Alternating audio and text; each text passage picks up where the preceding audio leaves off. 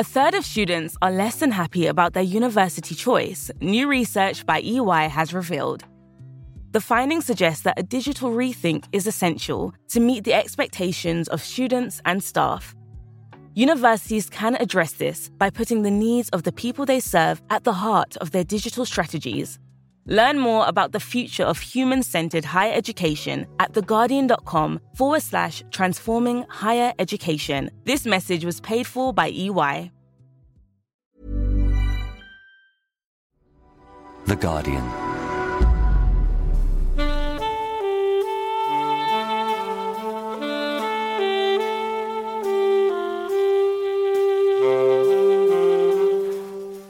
The Guardian Short Story Podcast. Chimamanda Adichie. No Sweetness Here by Ama Ata Aidoo.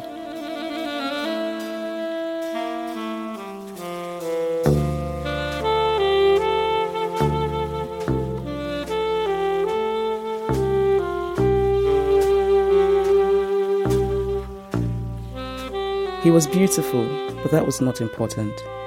Beauty does not play such a vital role in a man's life as it does in a woman's, or so people think.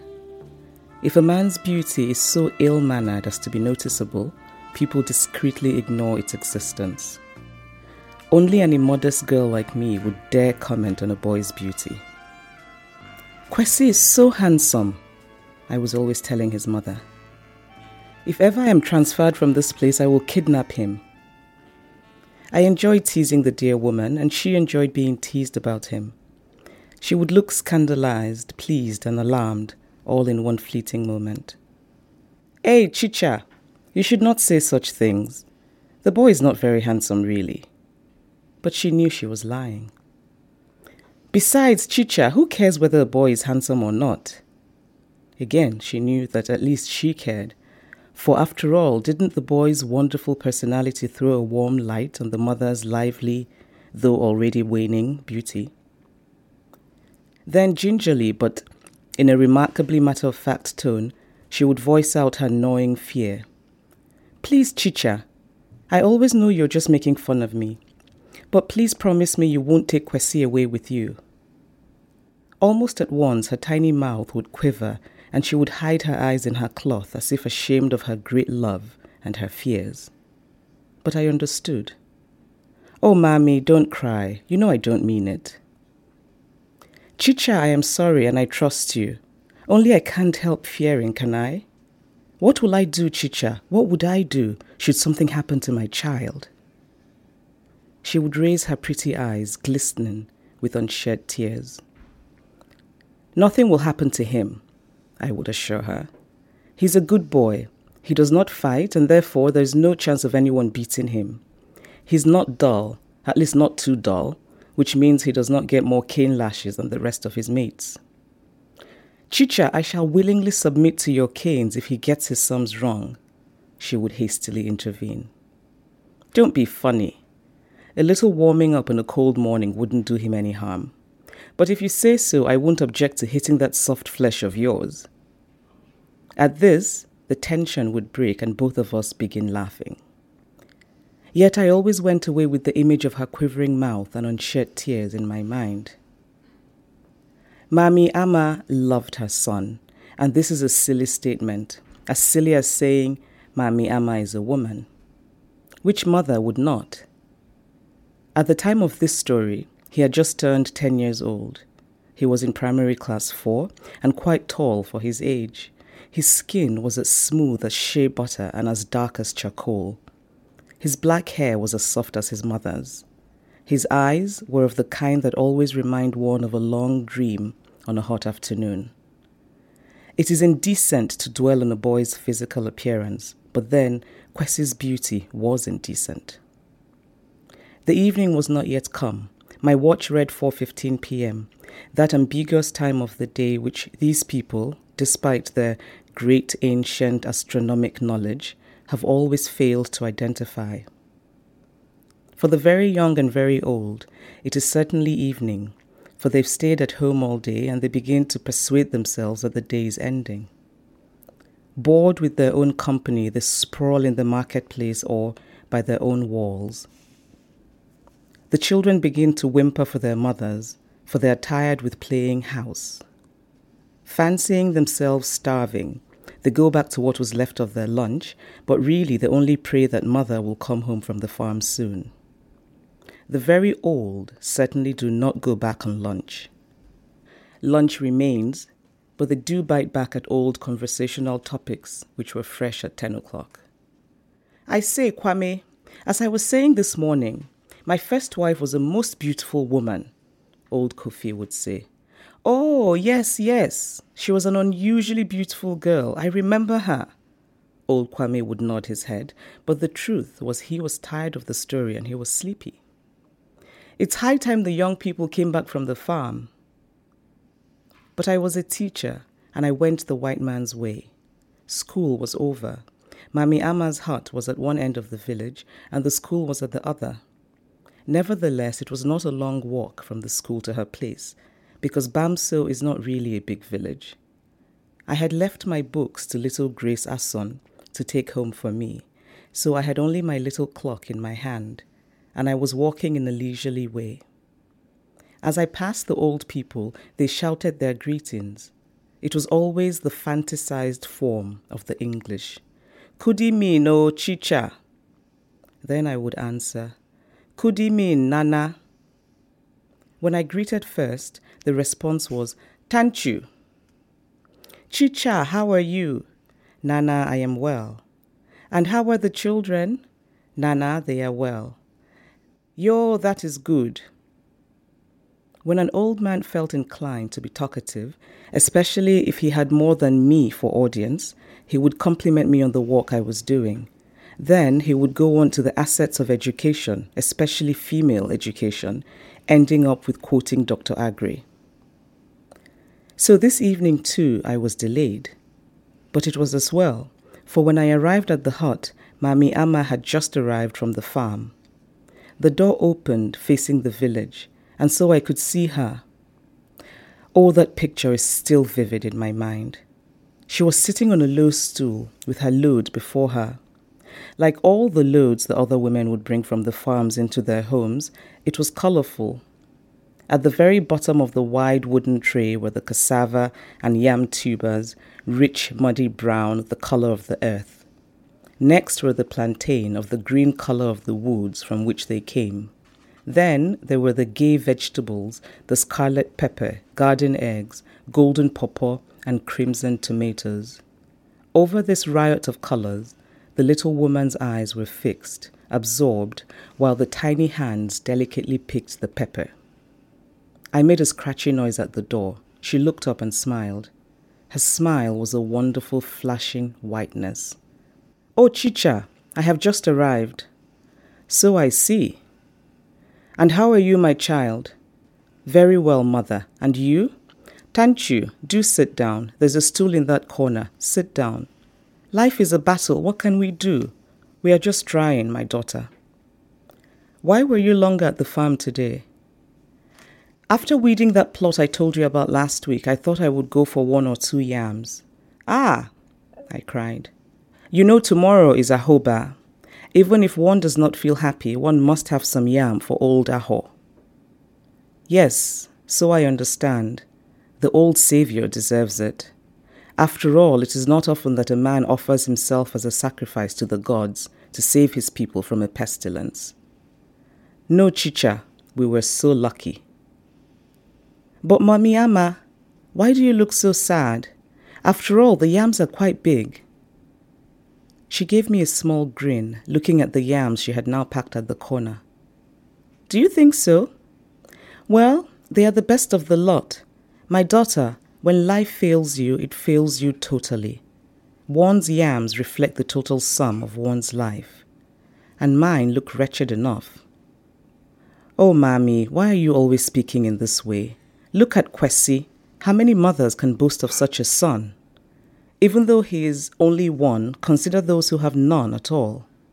Perhaps some woman is sitting at some corner envying you. She chuckled. What an unhappy woman she must be who would envy Ama. But thank you. I should be grateful for Kwesi. After that, we were quiet for a while. I always loved to see her moving quietly about her work. Having finished unpacking, she knocked the dirt out of the tray and started making a fire to prepare the evening meal. She started humming a religious lyric. She was a Methodist.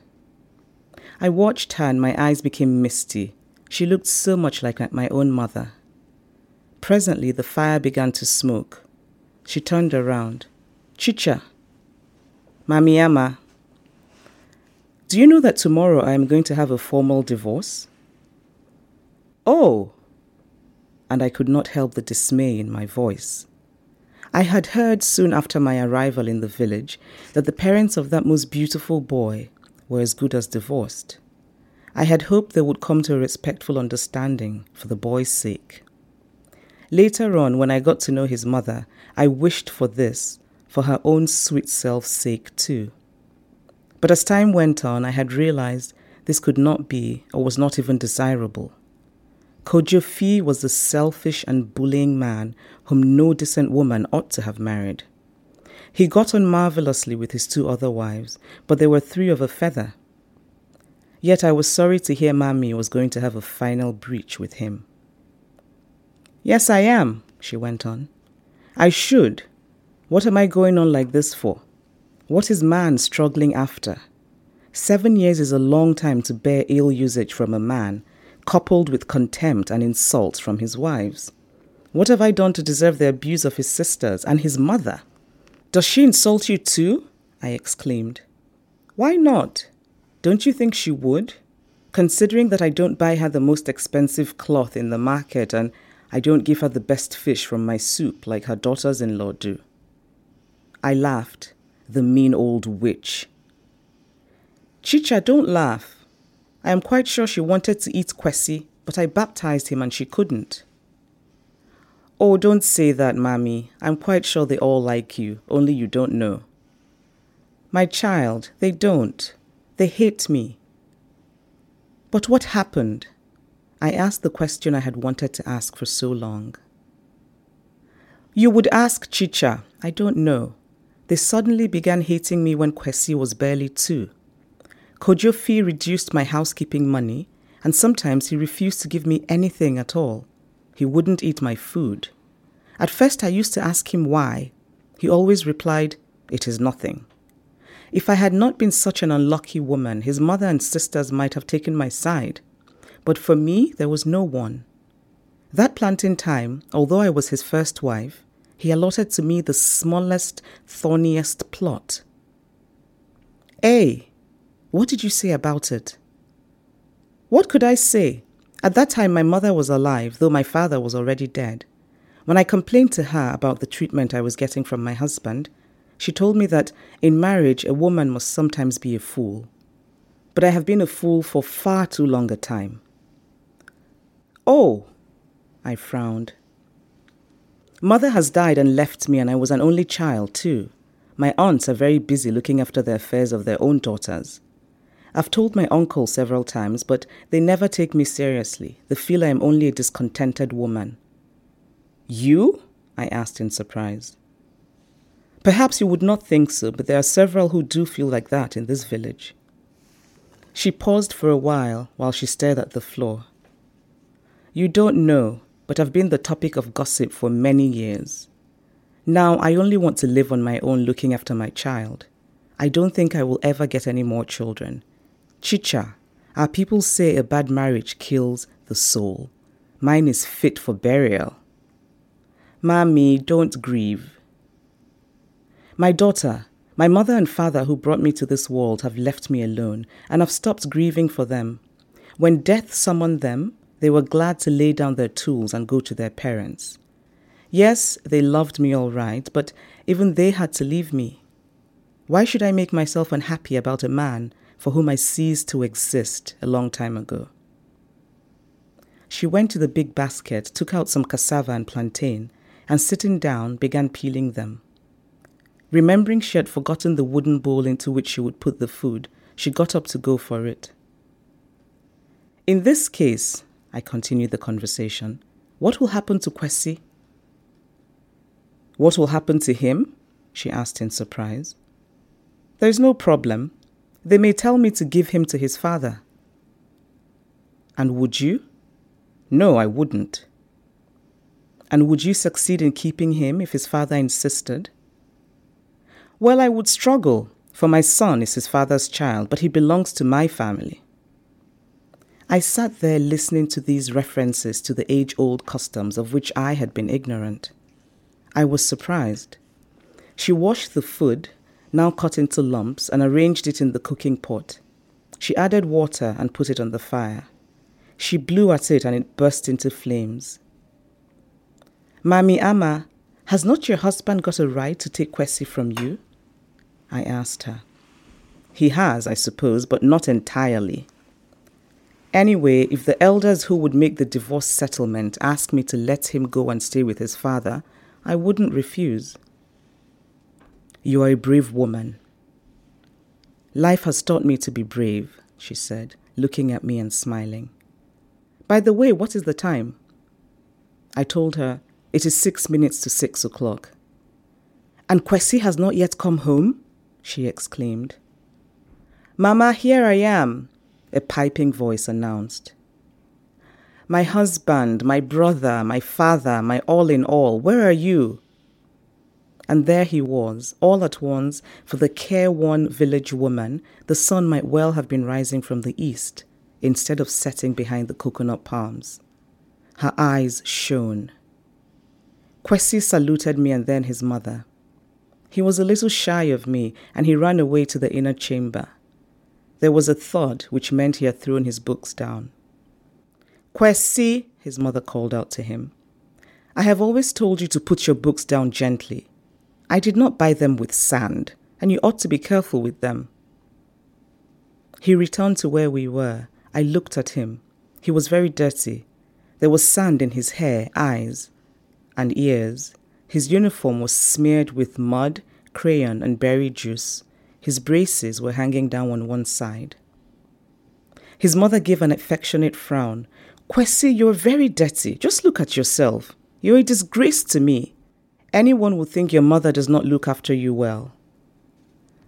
I was very amused, for I knew she meant this for my ears. Kwesi just stood there without a care in the world. Can't you play without putting sand in your hair? His mother persisted. I am hungry, he announced. I laughed. Shame, shame, and your Chicha is here. Chicha, you see? He does not fetch me water. He does not fetch me firewood. He does not weed my farm on Saturdays as other schoolboys do for their mothers. He only eats and eats.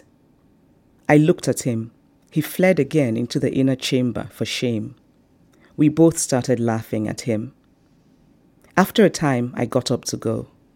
Chicha, I would have liked you to eat before you went away. That's why I'm hurrying up with the food. Mommy tried to detain me. Oh, it does not matter. You know I eat here when I come, but today I must go away. I have the children's books to mark. Then I must not keep you away from your walk. Tomorrow I will come and see you, I promised. Yo, thank you. Sleep well, Mommy. Sleep well, my daughter. I stepped into the open air. The sun was far receding. I walked slowly away. Just before I was out of earshot, Mommy shouted after me, And remember, if Kwesi gets his sums wrong, I will come to school to receive his lashes, if only you would tell me. Yo, I shouted back. Then I went away. The next day was Ahobada. It was a day of rejoicing for everyone. It had not been laid down anywhere in the education ordinance that school children were to be given holidays during local festivals. And so, no matter how much I sympathized with the kids, I could not give them a holiday, although Ahoba was such an important occasion for them. They naturally felt it a grievance to be forced to go to school while their friends at home were eating so much yam and meat. But they had their revenge on me. They fidgeted the whole day. What was worse, the schoolroom was actually just one big shed. When I left the Class 1 chicks to look at the older ones, they chattered. When I turned to them, Class 2 and Class 3 began shouting. Oh, it was a fine situation. In the afternoon, after having gone home to taste some of the festival dishes, they nearly drove me mad. So I was relieved when it was 3 o'clock. Feeling no sense of guilt, I turned them all out to play. They rushed out to the field. I packed my books on the table for little Grace to take home. My intention was to go and see the divorce proceedings, which had begun at 1 o'clock, and then come home at 4 to dismiss them. These divorce cases took hours to settle, and I hoped I would hear some of it. As I walked down between the rows of desks, I hit my leg against one. The books on it tumbled down. As I picked them up, I saw they belonged to Kwesi. It was the desk he shared with the little girl. I began thinking about him and the unhappy connection he had with what was going on at that moment down in the village. I remembered every word of the conversation I had with his mother the previous evening. I became sad at the prospect of a possible separation from the mother who loved him so much and whom he loved. From his infancy, they had known only each other, a lonely mother and a lonely son. Through the hot sun, she had carried him on her back as she weeded her cornfield. How could she dare to put him down under a tree in the shade when there was no one to look after him? Other women had their own younger sisters or those of their husbands to help with the baby, but she had no one. The only face the little one had known was his mother's. And now... But, I told myself, I am sure it will be all right with him. Will it? I asked myself. Why not? He's a happy child. Does that solve the problem? Not altogether, but... No buts. One should think of the house into which he would be taken now. He may not be a favorite there. But my other voice told me that a child need not be a favorite to be happy. I had to bring the one-man argument to an end. I had to hurry. Passing by the field, I saw some of the boys playing football. At the goal at the further end was a head full of hair shining in the afternoon sun. I knew the body to which it belonged. A goalkeeper is a dubious character in infant soccer. He's either a good goalkeeper, and that is why he's at the goal, which is usually difficult to know in a child, or he's a bad player. If he's a bad player, he might as well be in the goal as anywhere else. Kwesi loved football, that was certain, and he was always the goalkeeper. Whether he was good or not, I had never been able to see. Just as I passed, he caught a ball and his team clapped. I heard him give the little squeaky noise that passed for his laugh. No doubt he was a happy child. Now I really ran into the village. I immediately made my way to Nana Kum's house, for the case was going on there. There was a great crowd in front of the house. Why were there so many people about? Then I remembered that it being a holiday, everyone was at home. And of course, after the eating and the drinking of palm wine in the morning and midday, divorce proceedings certainly provide an agreeable diversion, especially when other people are involved and not ourselves. The courtyard was a long one, and as I jostled to where Mami Ama was sitting, pieces of comments floated into my ears. The elders certainly have settled the case fairly, someone was saying. But it seemed as if Kojofi had no strong proofs for his arguments, another was saying. Well, they both have been sensible. If one feels one can't live with a woman, one might as well divorce her. And I hate a woman who cringes to a man, a third said. Finally, I reached her side. Around her were her family, her two aunts, Essie and Ama, her cousins and her uncles. To the right were the elders who were judging the case. Opposite were Kojofi and his family. I have come, Mami Ama, I announced myself. She looked at me. You ought to have been here earlier. The case has been settled already. And how are things? I inquired. I am a divorced woman. What were his grounds for wanting to divorce you? He said I had done nothing. He only wanted to... Only the two of you know what went wrong. the younger aunt cried out reproachfully. If after his saying that you had refused to be divorced, he would have had to pay the ejecting fee. But now he has got the better of you. But aunt, Mammy protested, how could I refuse to be divorced? It's up to you. I know it's your own affair, only I wouldn't like your mother's ghost to think that we haven't looked after you well. I agree with you, the elder aunt said. Mammy Emma, what was your debt? I asked her. It is quite a big sum. I hope you two had something to reckon against him. I did. He reckoned the dowry, the 10 cloths he gave me, the knocking fee. All this had been heard by Kojo Fee and his family, and soon they made us aware of it. Kojo, his youngest sister burst out, you forgot to reckon the knife fee. No, I did not forget, Kojo Fee told her. She had no brothers to whom I would give the fee. Oh, it's all right then, his second sister added. But the rest of his women folk took this to be a signal for more free comments. She is a bad woman, and I think you're well rid of her, one aunt screamed. I think she's a witch, the youngest sister said. Oh, that she is. Anyway, only witches have no brothers or sisters. They eat them in the mother's womb long before they are born. Ama's aunts and cousins had said nothing so far. They were inclined to believe Ama was a witch too. But Mammy sat still. When the comments had gone down a bit, she resumed the conversation with me. As I was saying, Chicha, he also reckoned the price of the trunk he had given me and all the cost of the medicine he gave me to make me have more children. There was only the cooking cost for me to reckon against his. Have you got money to pay the debt? I asked her. No, but I'm not going to pay it. My uncles will pay it out of the family fund and put the debt down against my name. Oh. But you are a fool, Mammy Ama's eldest aunt shouted at her. I say you are a fool, she insisted. But aunt, Mammy Ama began to protest. Yes, and I hope you're not going to answer back. I was born before your mother, and now that she is dead, I'm your mother. Besides, when she was alive, I could scold her when she went wrong, and now I say you are a fool.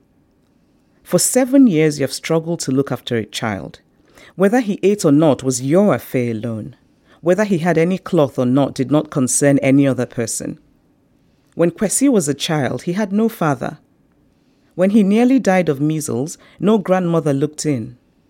As for aunts, he began getting them when he started going to school. And now you're allowing them to take him away from you. Now that he is grown enough to be counted among the living, a father knows he has got a son. So, Kojo Fee's mother sneered at her. What did you think? That Kojo would give his son as a present to you, eh? The boy belongs to his family, but he must be of some service to his father too. Have I called your name? Ama's aunt asked the old woman. You have not called her name, but you were speaking against her son. This again was from Kojo Fee's younger sister. And who are you to answer my mother back? Ama's 2 cousins demanded of her. Go away, but who are you people? Go away too, you greedy lot. It is you who are greedy, witches. You're always calling other people witches. Only a witch can know a witch. Soon, everyone was shouting at everyone else. The people who had come started going home, and only the most curious ones stood by to listen. Mammy Ama was murmuring something under her breath, which I could not hear. I persuaded her to come with me. All that time, no word had passed between her and her ex-husband. As we turned to go, Kojo Fee's mother shouted at her, You are hurt.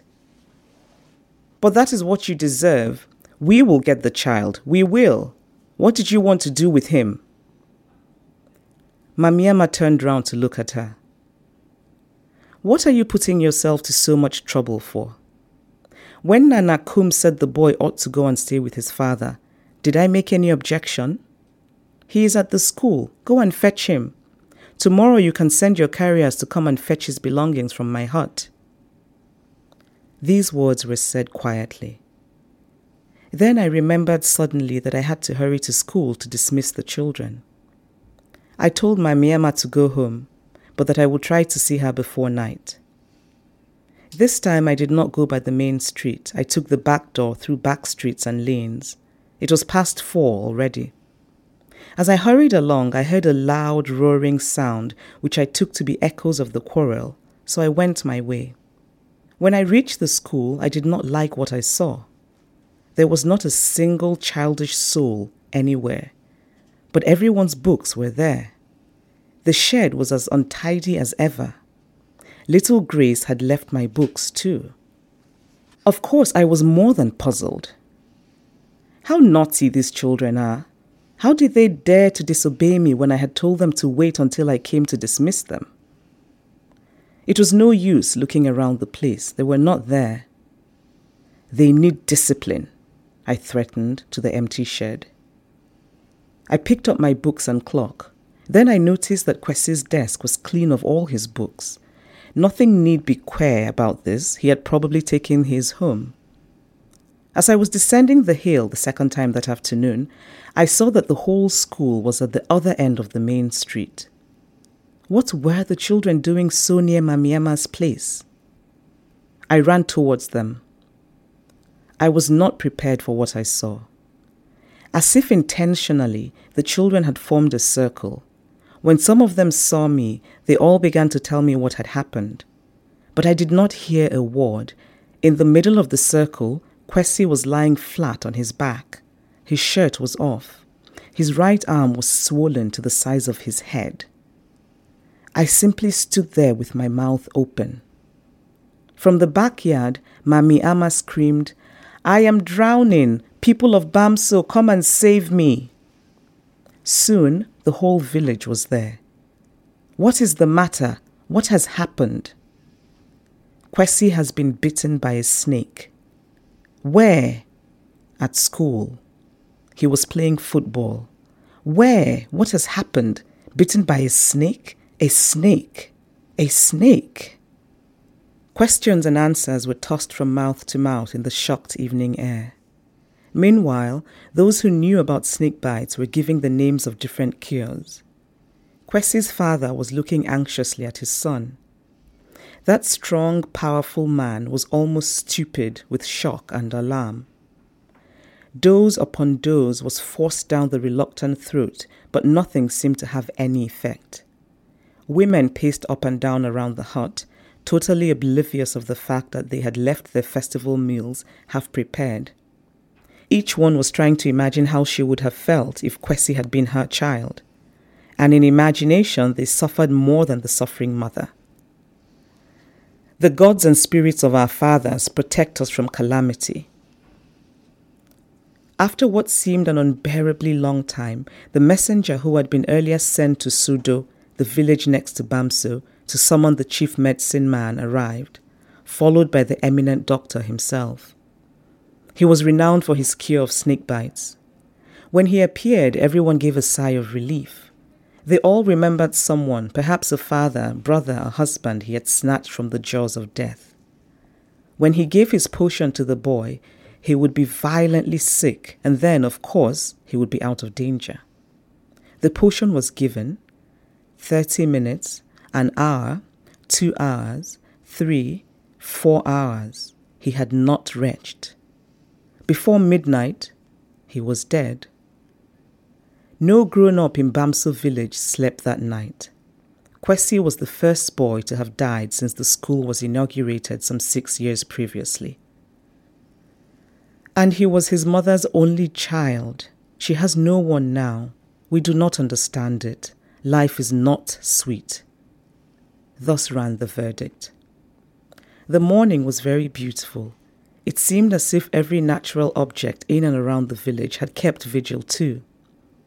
So they too were tired. I was tired too. I had gone to bed at about 5 o'clock in the morning, and since it was a Saturday, I could have a long sleep. At 10 o'clock, I was suddenly roused from sleep by shouting. I opened my window, but I could not see the speakers. Presently, Kweku Sam, one of the young men in the village, came past my window. "Good morning, Chicha," he shouted his greeting to me. "Good morning, Kweku," I responded. "What is the shouting about?" "They are quarreling." "And what are they quarreling about now?" "Each is accusing the other of having been responsible for the boy's death." "How?" "Chicha, I don't know. Only women make too much trouble for themselves. It seems as if they're never content to sit quiet, but they must always hurl abuse at each other. What has happened is too serious to be a subject for quarrels. Perhaps the village has displeased the gods in some unknown way, and that is why they have taken away this boy." He sighed. I could not say anything to that. I could not explain it myself, and if the villagers believed there was something more in Kwesi's death than the ordinary human mind could explain, who was I to argue? "Is Mami Ama herself there?" "No, I have not seen her there." He was quiet, and I was quiet. "Chicha, I think I should go away now. I have just heard that my sister has given birth to a girl." "So," I smiled to myself, "give her my congratulations and tell her I will come to see her tomorrow." He walked away to greet his new niece.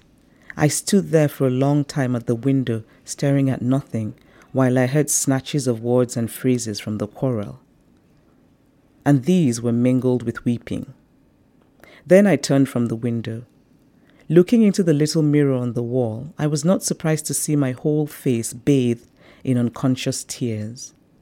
I did not feel like going to bed. I did not feel like doing anything at all. I toyed with the idea of going to see Mami Ama, and then finally decided against it. I could not bear to face her, at least not yet. So I sat down thinking about him. I went over the most presumptuous daydreams I had indulged in on his account. I would have taken him away with me in spite of his mother's protests. She was just being absurd. The child is a boy, and sooner or later she must learn to live without him. The highest class here is primary 6, and when I'm going away, I will take him. I will give him a grammar education. Perhaps, who knows, one day he may win a scholarship to the university. In my daydreams, I had never determined what career he would have followed, but he would be famous, that was certain. Devastatingly handsome, he would be the idol of women and the envy of every man. He would visit Britain, America, and all those countries we have heard so much about. He would see all the 7 wonders of the world. Mami shall be happy in the end, I had told myself. People will flock to see the mother of such an illustrious man.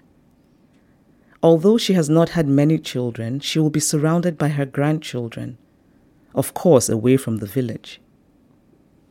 In all these reveries, his father never had a place, but there was I, and there was Mami Ama, and there was his father, and he, that bone of contention, was lost to all 3.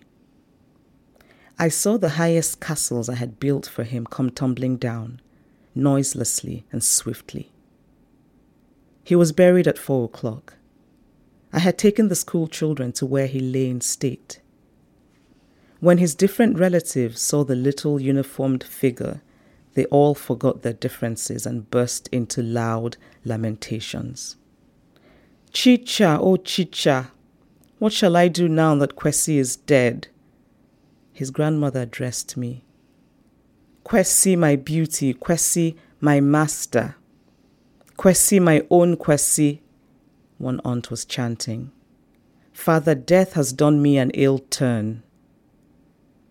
"Chicha," the grandmother continued, "my washing days are over, for who will give me water? My eating days are over, for who will give me food?" I stood there saying nothing. I had let the children sing "Savior, Blessed Savior," and we had gone to the cemetery with him.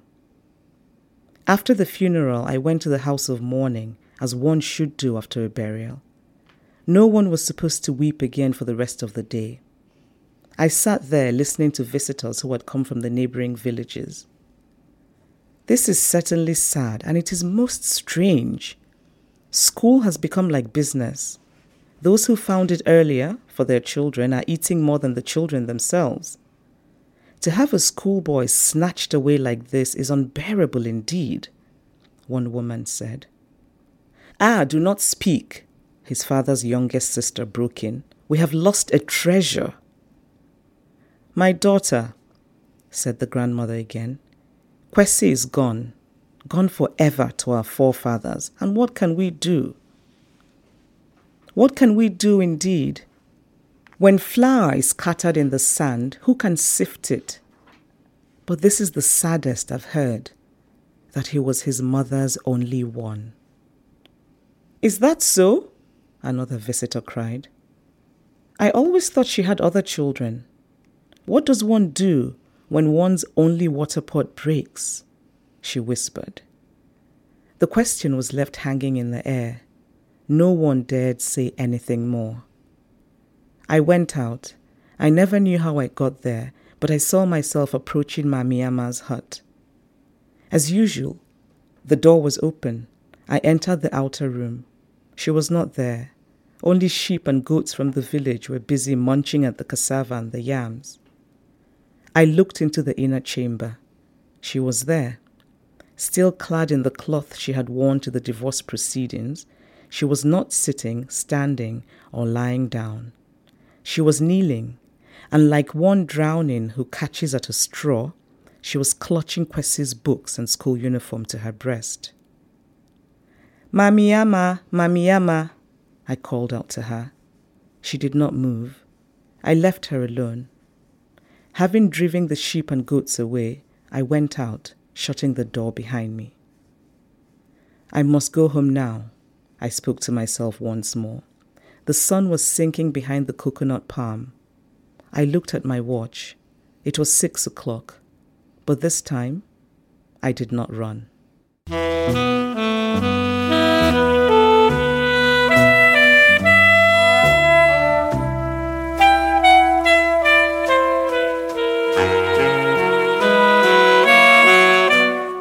Now here's Lisa Allardyce, editor of Guardian Review. If you could tell us why, of all the short stories in the world, you've chosen No Sweetness Here. Because I love it.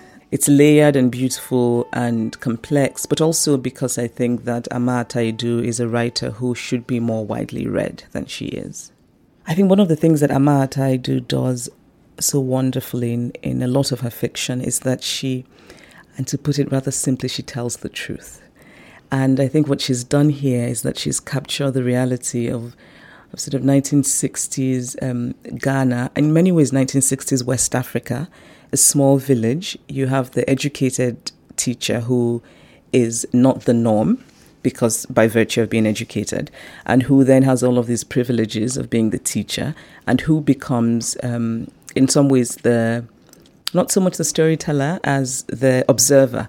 And I found the story interesting because it's being told by a person who's an outsider, but in some ways also an insider, because it's obviously a Ghanaian, but an educated Ghanaian who is observing this village life. And I suppose what makes it even more interesting is that it's easier for us to get into the story because we're being told the story by somebody who doesn't entirely get it. And she says at one point, "These are the customs of your place. You are telling me something that isn't, we understand that they're not her customs as well." Then the sense that I got was that they might have been her customs, but she doesn't know about them. She's brilliant on voices and also so sort of dry and funny. Ama Ata Aidoo is very funny. She has this wonderful wit, and she's also quite oral in that sense. I mean, she's often been described as a writer who immerses her work in the quote-unquote African oral tradition. I feel slightly ambivalent about the idea of the African oral tradition because I think all cultures are oral, but there's something about her work that's very much about dialogue. I mean, some of her stories are mostly dialogue. The squabbling aunts and grandmothers, that she sets this up as this comic scene before the tragedy is brilliant. And I think also just her ability to notice the absurd, that, somebody's died, but we still have an opportunity to make a quarrel of it, which is the way human beings are. And for me, it's very interesting that she has the ability to point out these sort of the things that are absurd about the way human beings interact with each other. She was born in 1942, Ghanaian, and that she was also a single mother. She's had quite an interesting life. She was also for a while Minister of Education in Ghana. I think really that one of the reasons that she isn't as well known as she should be, in my opinion, is because she's female. And a lot of her work is very much about women and what it means to be female at a particular place and time. Not only does she write about women, but she writes about women truthfully. And sometimes when you write about subjects of that sort in a way that's true, it makes people uncomfortable. And when you have people who are the tastemakers of literature, and if they can't absorb what you're talking about, it then makes it difficult for you to be well known. Yes, she's a single mother. She was married for a while and then got divorced, and she has spent a lot of time teaching in different universities in the US and also in Ghana. And right now she spends her time partly in Ghana and partly in the US. The ending is bleak. I mean, short stories are known for being bleak. It is bleak, but because I like bleak, so I quite liked it. I'm very distrustful of happy endings in general.